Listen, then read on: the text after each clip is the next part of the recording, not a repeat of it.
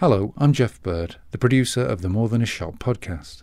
This series was recorded before the outbreak of the coronavirus pandemic, and we felt it would seem odd to release further episodes without acknowledging what's happening.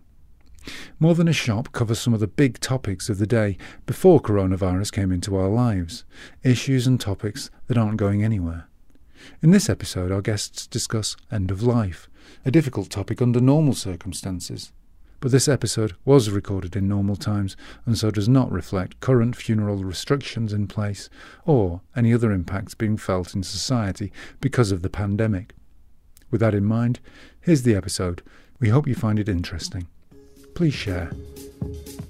Hello and welcome to More Than a Shop, hosted by me, Elizabeth Holker. We're welcoming guests with something new and radical to say about the big issues of the day. Well, the flavour of the series is a search for new alternative ideas in the spirit of the worldwide cooperative movement, which happens to have started in my hometown of Rochdale. Well, co-ops proudly offer radical alternatives to mainstream ways of getting things done.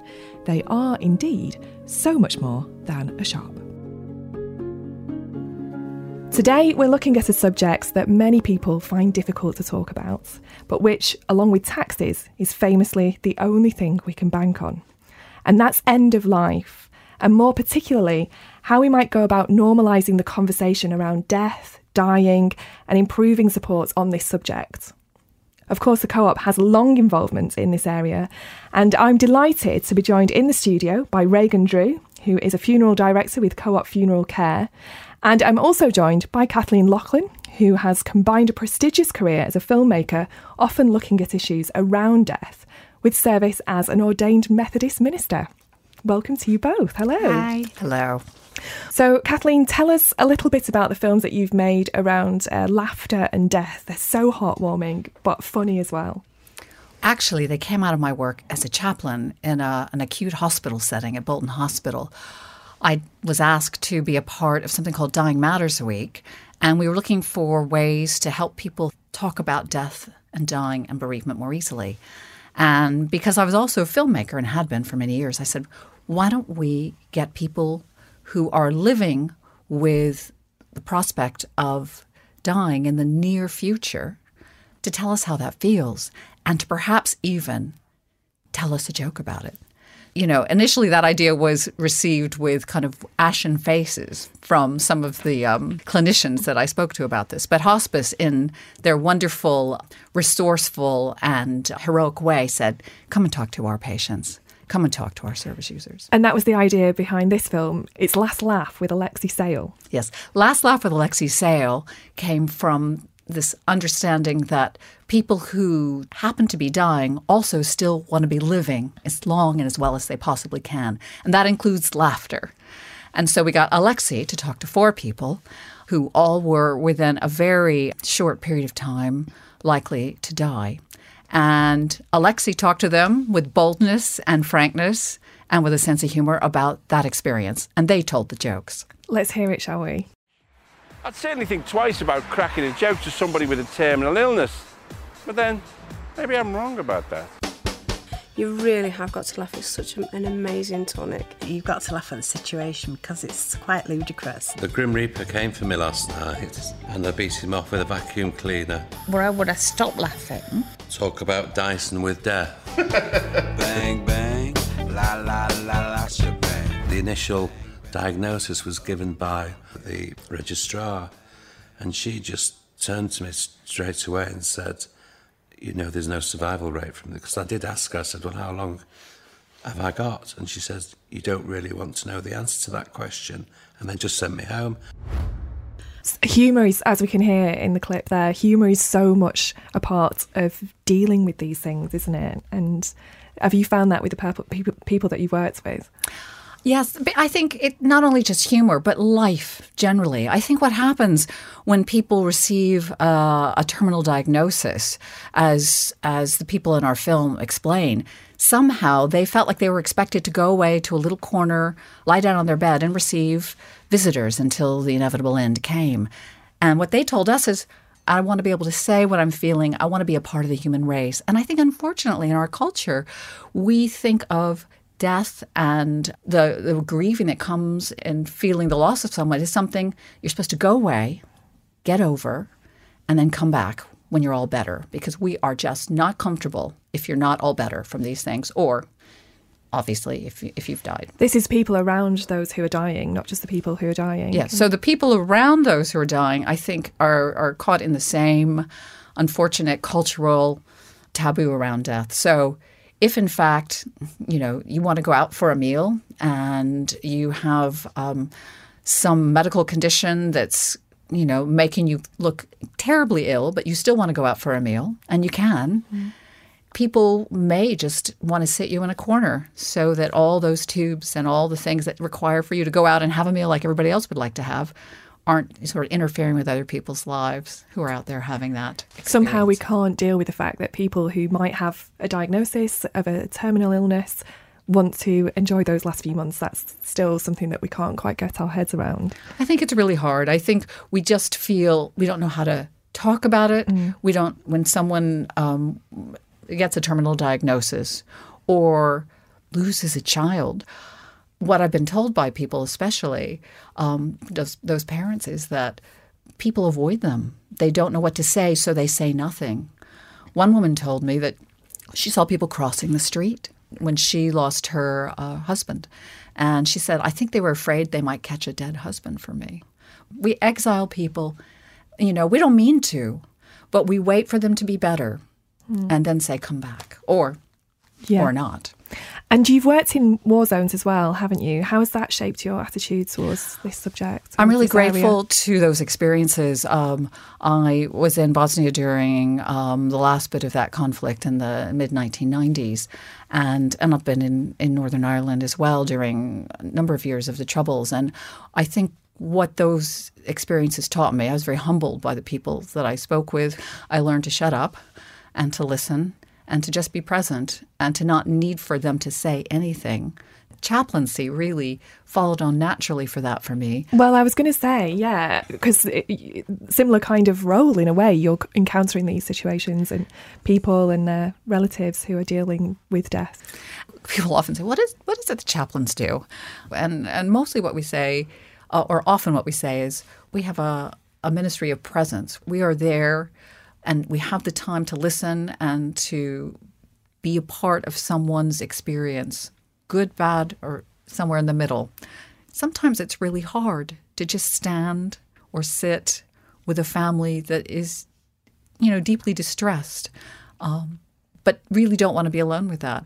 And that's really helped me in this work around end of life. But, the experiences from my years writing and reporting in conflict zones where people's lives, again, were traumatized was incredibly helpful. And it's been an enormous privilege to do both of these things. Yeah. Okay. Well, we'll discuss more of those ideas shortly. But Regan, tell us about what you do, because it was you trained as a beautician to start with. Is that right? Before you became a funeral director. An unusual trajectory. How did that happen? I wasn't sure what I wanted to do when I left school, and I worked at McDonald's. And whilst I was there, I went to college and studied to be a beautician.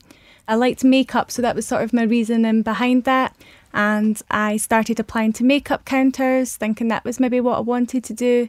And then just like that, I decided maybe makeup on deceased would be an idea. So from the makeup counter to thinking of that funeral parlour. Yeah. How did that idea come into your head? I have no idea. I wish I had an answer. I was literally driving home and I was like, I maybe would like to think about that. So I looked into that and found it was the embalmers that do that here. Cosmetology on deceased isn't really a job over here.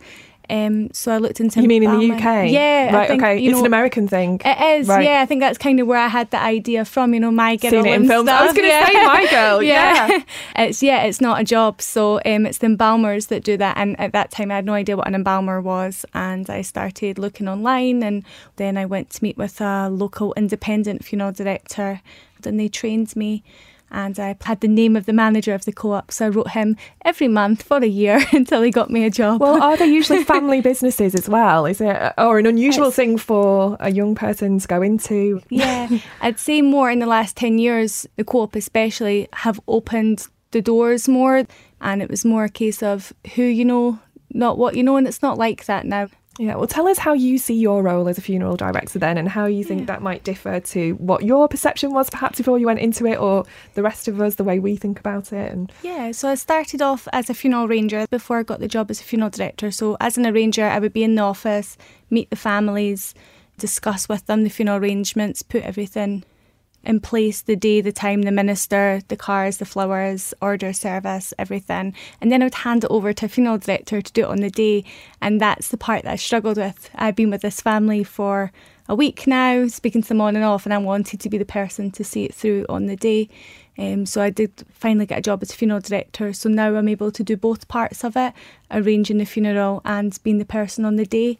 But with that as well, we're also on call. So we attend care homes and houses to bring loved ones into our care once they pass away. We can meet people to do prepayment plans to organise their own funerals, and several community activities as well. As a funeral director, they want you to be a pillar of your community. So I do the bingo at the care home, and we did Christmas card making. We're also whose numbers up? Yeah. Oh no, not at all. I know. Yeah, and we're also like a women's aid drop-off point at our local office, and we also offer support groups and bereavement services at some of our offices as well. So the role is vast, and you can adapt it to suit your personality. They encourage you to do things that reflect you. So obviously we chose women's aid in our office. And how do you work with them then? So we're a drop-off point. So we advertise a drop-off point. We just handed over 100 bags in July, I think it was.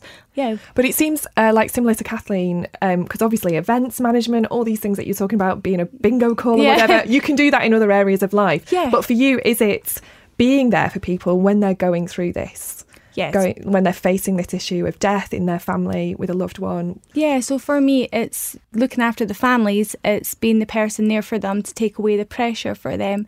But with the embalming side and things, for me, it was the last thing I could do for someone. That was the idea behind doing that, as much as I like the makeup side. That's not what that's So you're about. Thinking about the person who's died as well as the family. The last service I could do for them is, prepare them. A wedding, if something goes wrong, we can all laugh that off. We can't at a funeral. So you're the person making sure their last day, their celebration of their life goes well. So it's the last thing I can do for them, and it's the biggest thing I can do for the family at that point in their life. Okay, and with both of you, I mean, is this something that gets easier? I have to say, I'm not very good at being around people who are dying. I've experienced it with my grandparents. I found it really difficult to be around them and other members of my family who are around them at the same time. A lot of people must feel like that. Is it something that you took to quite naturally, or do you get better at it? Or Well, I certainly learned. There was a steep learning curve for me, but part of that comes out of my own experience. A neighbor of mine, I heard through the grapevine that she had ovarian cancer and she wasn't going to be living for much longer. And I kept thinking, I must go by. I must put something through the door. But I didn't know her well, but I knew her well enough to say something. And I just waited and waited and waited. And I just thought, and I did nothing. The good news in the story is that they'd misdiagnosed her cancer and she lived, and she and I now speak to each other. But before we got to this point where we now talk to each other, I had to go to her and say, I'm so sorry. I didn't know what to say. And what was her reaction? She was wonderful. She said, I understand. Okay. I understand. And she'd experienced it with other people. She'd experienced it with other people.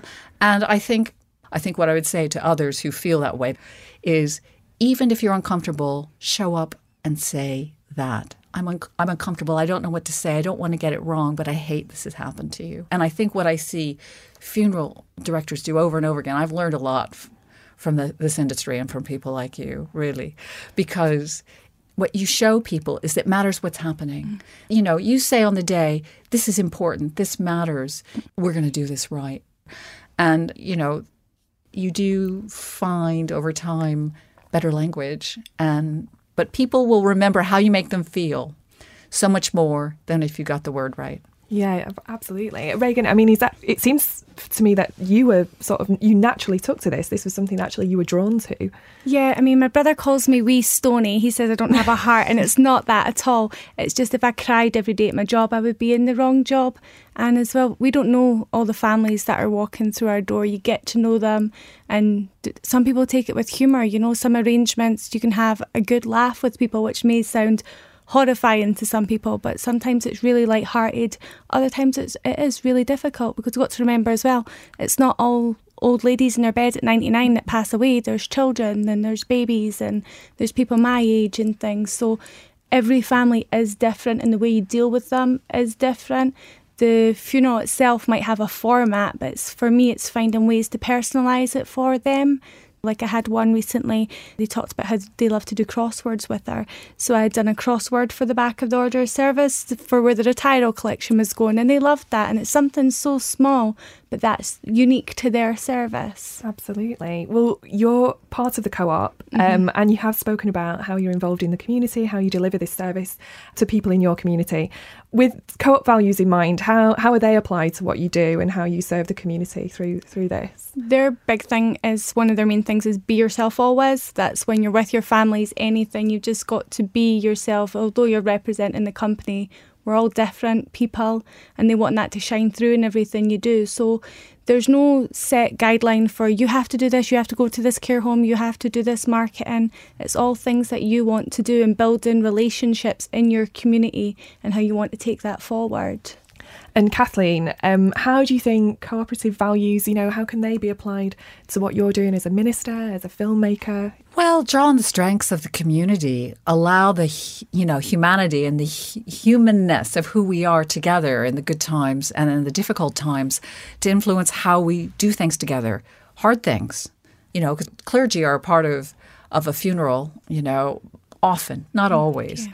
And when we work together well, as funeral director and clergy, a facilitator, it feels, like you said, like something amazing we can do that no one else can do together in this last moment of this person's life.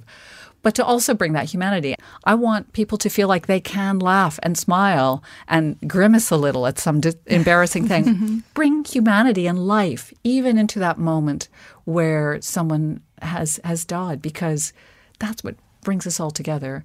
And brings it back to the celebration of their life, yes. I guess, as well. Yes, yeah. But I love that they ask you to bring yourself to work. Yeah.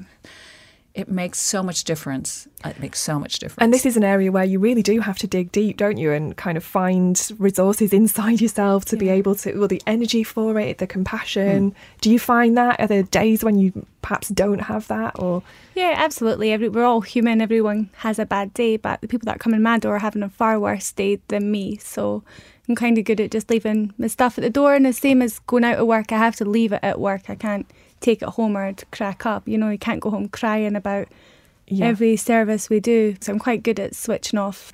Some things do pop into your head at night. Oh, I must remember to do that. But no, I have to be able to switch off. But it's also not about switching off. It's about knowing you've done something well and important. That is so satisfying. People imagine working in hospice, being a chaplain, being a funeral home director would be really depressing. Quite frankly, they're some of the most wonderful places because we all have an understanding that life is short and we're not going to be here forever. So we just better go and enjoy every bit of it, even on the bad days, because there are people who would give anything to have one of those bad days again. We asked you to both identify a particular challenge in this area. So, Kathleen, would you like to go first? What's the issue that you think most needs to be addressed? Well, this whole idea that, we separate people who are going through this, let's just face it, challenging time in their lives. For instance, my particular faith connection is with the Methodist Church. And I know the churches can be incredible places of support. But I also know, and have heard others talk about, coming into a church being one of the most painful places on a Sunday morning possible because people don't know what to say to them. They also feel like because they're bereaved or, God forbid, dying, that there might not be anything they might want to do. They wouldn't want to help with the coffee because they're dying.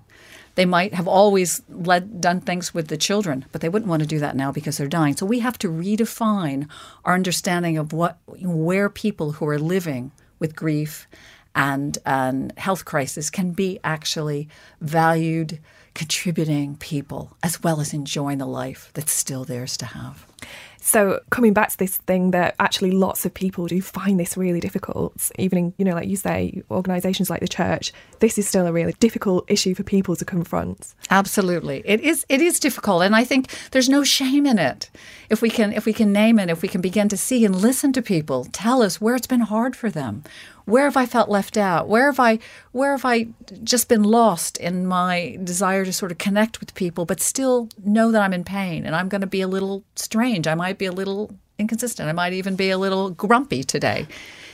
And thinking about co-op values, openness is coming to mind. Would that help? Is that something that we're struggling with? Or? Well, I come from the US, which is a very extroverted culture. And anybody in the US will tell me I'm on the extrovert end of that extroverted culture. So I think we have an advantage because we're used to talking about things with strong emotions. It's not as embarrassing. And I think the UK can be a much more careful culture, reserved place. We need to build a bridge. It's almost cultural.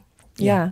Reagan, what are the challenges that you face? What are the hurdles? For us, it's people not leaving their wishes. So when families come in and they have no idea what their mum or dad's wanted, so it's not even knowing if they wanted cremated. So for us, it's people just not saying what they want, not talking about death enough. I know it's morbid, but not expressing anything to do with their funeral. A lot of people in Britain especially, we have not talking about it, but our thing would always be everyone's dad or granddad would say, oh, just chuck me out with the bins. Everyone's been told that from someone.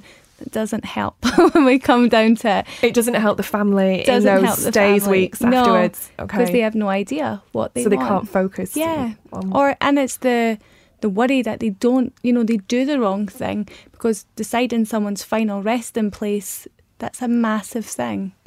So what do people do in that instance? Have you got any examples? Well, obviously they have to make the decision on burial or cremation, and there's lots of people that they'll maybe go with cremation and then they'll say, I've still got my granddad's, my granny, my 2 dogs in my cupboard in the bedroom, because they don't know what to do, and even people haven't expressed their final resting place for their wishes. This is the ashes that they have in that cupboard. Okay. Yeah, they've got the ashes in the cupboard and they don't know what to do with it. They've just got this massive collection of ashes and they can't decide the final resting place for them.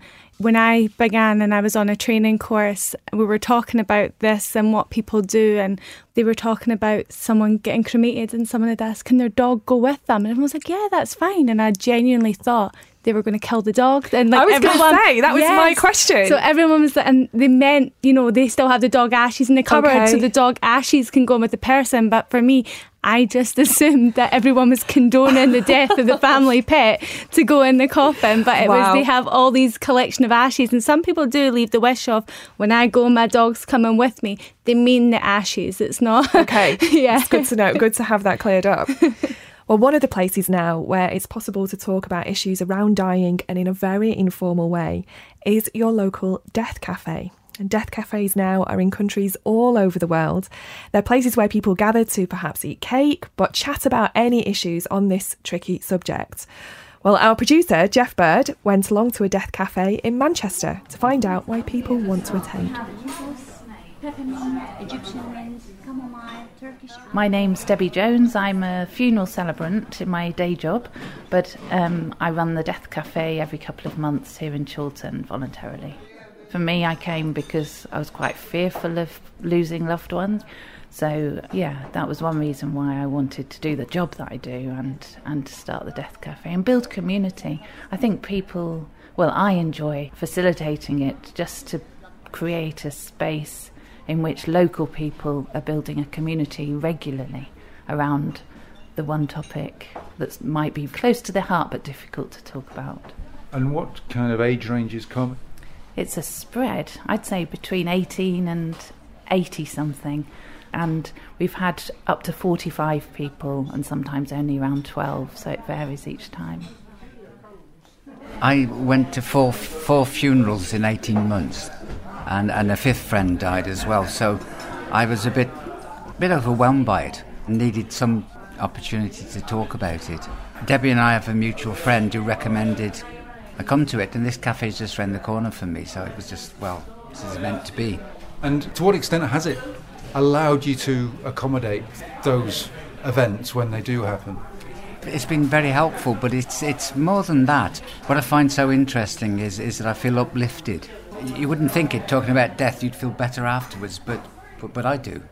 It's as if, talking about the topic takes some of the stress out of it. And so I've started doing things like trying to prepare my affairs for my family when I die, trying to not have too much clutter. And I've written a note of what to do if I'm dying and things like that. So thinking through how to make it easier on the family. Well, in my experience growing up in a Christian family, I don't feel that death was comfortably talked about. So this is completely outside of that. I don't know that there was a place to talk about it within religion. It's almost a continuity of this is out of our hands. It's God's will. So I could see people of different faiths really appreciating this kind of a space and maybe finding more of a connection with it with their faith practice. But in the traditions that I grew up, I don't feel that it was a conversation or something, especially as a child. You tried to shelter children from talking about these things, and it's not helpful when a grandparent dies or a pet dies or anything like that. So I think I first decided I'd like to come because I was still feeling a little bit of grief about my mum's death. It had been several years before, but I realised that I had quite an aversion to the idea of death, the normal society's values about death. I was scared of it, couldn't understand it, and I wanted to just normalise it. Hearing about these cafes where people just talk about death, it seemed to me to be a really sensible attitude as I was getting older myself anyway. I guess some people might say it's sensible, but perhaps a little macabre. I'd say try it. I've found through coming here, it hasn't been macabre at all. I've gone away sometimes with quite a joyful sense of coming to terms with the idea of death. You know, we've had some really uplifting discussions about it, which does sound a bit odd. And I've picked up some very practical ideas as well about dealing with it. Death cafes, that's the whole concept of the Death Cafe is something I'd not come across before I started working on this project. So are you both aware of the Death Cafe? What do you make of it? I wasn't till now. And I think it's a great idea. It's kind of like their own sort of bereavement group, but in a more relaxed setting. And I think when people are going through challenges, everybody, comes to the house when someone passes away. They come to the house prior to the funeral, maybe for the week after. And then everyone sort of leaves you alone and they go back to their lives and you're sort of left still hurting, and you maybe feel that people don't want to talk about it with you anymore. You maybe feel you're boring people with talking about it continually, uncomfortable talking about it in the setting of your immediate family and friends. So somewhere like the Death Cafe is people that are feeling the same as you and are happy to still talk about it and share your grief with you and help you through that. And Kathleen, it was interesting there was a woman who was a Christian, and she said that she felt growing up in a Christian home, death was something that was taboo. I find that quite surprising. I mean, Christians talk about comforting mourners, and you said, the church seems like an obvious place to go sometimes. But what do you make of that? In a particularly Christian context, I once gave a talk about how people are really happy to have the Easter bunny and all that stuff, but they like to skip over the part that led to that, the death part, because that's just really uncomfortable. Let's just get to the happy chocolate. New life and the chocolate afterwards. Again, it's just another place where there's a disconnect. And a death cafe is a great idea because it means people can go there with whatever it might be. But whatever it is, it's a safe place to do that. And I know people have backed away from me at a party. They ask me what I do, and I start to tell them. That's interesting. So even just to talk about what you do, people find that difficult. I mean, I'm fascinated by it, even though I find it difficult to be around people who are dying. But you encounter people who actually don't want to deal with the subject at all. Oh, my gosh. This man said to me, please don't talk to my wife about this. And he meant well, because she had been, her mother had died recently, and he was trying to protect her. But sometimes people are protecting people from the very thing they're desperate to do. Well, interestingly, in the tape as well, there were people talking about going to death cafes just to think about their own death, even if that wasn't imminent, or, and they hadn't experienced it with somebody else in their family, and also planning their funerals as well, which leads us on to the solution to these challenges that we're talking about. Reagan, tell us, what do you see as a solution to the challenge that you mentioned? As little as just saying if you want buried or cremated, just having the smallest conversation about it, whether there be a song on the radio and you say, oh, like I would like that at my funeral, or there's a funeral on a soap, it opens the door to lightly talk about what you want. There's no easy way to dive in with someone and say, you know, what do you want for your funeral? But if the opportunity comes up, a song or it's on TV, take that opportunity to talk about it. That's why we do things like this, and we do the big music release, the funeral chart. It's a way to help people ease into the conversation, because the difference in a family that come into me not knowing at all what to do, and a family that someone's actually had a prepayment plan, they've left all their wishes, there's really not much for them to do, and they're coming in just having a cup of tea with us and doing the smallest of details. And do you find that the family don't perhaps think about this too much until they're in that situation, and then actually they realise it's really important to them? And most people who come in and their loved one's taking out a plan, they always say, I'm going to do this for me. Whether or not they come back is another thing, but most people leave and say, I'm going to do this so my children don't have that worry. Or people that come in and they really not got a clue, they say, I'm going to sort mine out because I'm not having my son or daughter go through what I'm going through just now, because it's awful. People are torn, not knowing what to pick. And this is because they want to give that person the best possible right. send-off, and they feel a huge burden of responsibility. Absolutely, and deciding, you know, where you rest them for the rest of their days, you know, and just the smallest detail, even if they just have one thing that they know that you really, really wanted. If they knew there was a song you wanted, if they knew you wanted to be buried somewhere with a nice view, or your ashes to go into the sea, something like that, having that small detail makes all the difference. Have you done it? I've not. I've thought about it. I'm quite liking the new way of doing things. Some people are opting for the direct crematorium, so it's not having a service at all. I quite like not to have anyone there for a funeral service, but whoever I leave behind have like a big party after. I like to make everyone playlists on Spotify, so I'd like to have my funeral playlist ready of all good songs, and they can all just sit and do what they want. But at the end of the day, when I'm not here anymore, it's whoever I leave behind, it's whatever they take comfort from. So I wouldn't be offended if they decided to do something completely different. Is this a growing trend then? It is. It's what was it? Direct crematorium. It's a new lower cost option, and unfortunately for some people it's the only option because they haven't planned for it and they don't have money. But some people, it's their wish that they don't want the big funeral, they don't want the big day. Other people want the horse and carriage. We're all different, so we should all have something that caters to that. And if you plan for it, you know you're getting what you want. Like, I wouldn't like... Are you doing it for you, or are you doing it for your family, or both in equal measure, for or me, a bit more for yourself? For me, yeah, I don't want the funeral. I would like to know that I've left this playlist and they're all going to have bottles of wine, a meal, and or whatever, and do it that way, celebrate my life a different way. Other people, they know that they want a funeral, they know they want a minister to say a prayer, they know they want their favourite track or their favourite hymn. So it's reflecting a life that you live. We all have unique individual lives, so your funeral should represent that as well. You can leave your wishes or take care of the financial side and pay for it. I mean, you can pay small amounts over a long period of time, but I mean, you can pay £15, £20 a month. I spend more on that and sweeties and a bottle of wine on a Friday night, you know? Yeah. Or if you have the money to pay for it, yeah, pay for it. And that's the box ticked. A lot of people that come into us to do that, they say, that's it done. I've been thinking about it for a long time. That's it done. I feel better just knowing it and I can forget about it now. Okay. And Kathleen, tell us the solution to the challenge that you're bringing.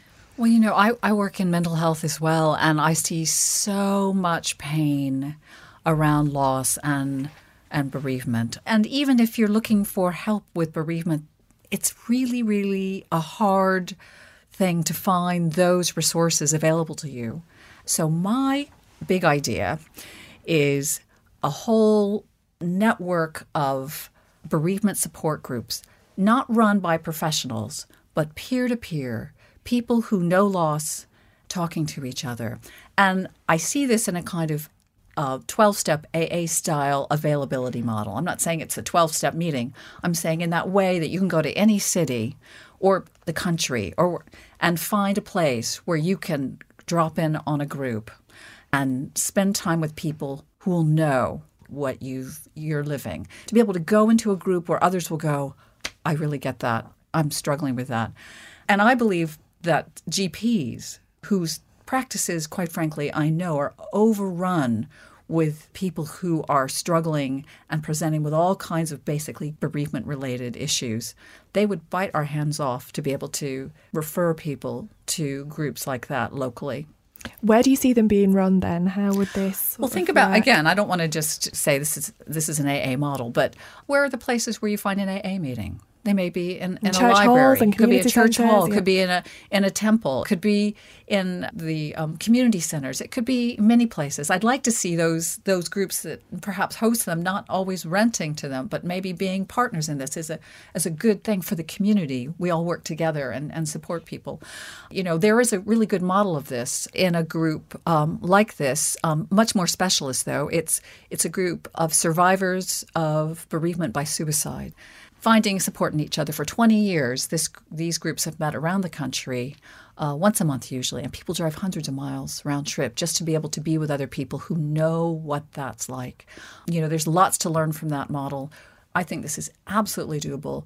We're not talking about intense resources. We're talking about enabling people to come to a place and then share that experience and share leadership. Because it's being able to connect them, isn't it? It's just one of my other questions is, I guess if, you know, everyone's experience is quite complex, like you say, it might be somebody who's lost a child, somebody who's lost a partner.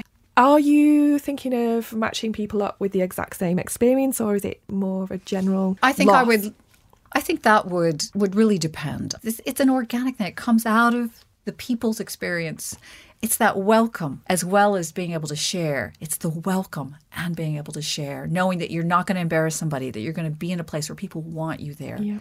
And I think it's really doable. Yeah. How would you start it? Would it be connecting people online maybe initially, or through GP surgeries initially? Well, I have thought about this a lot. So I will say that I think we want to start with a couple of pilot projects in the Greater Manchester area.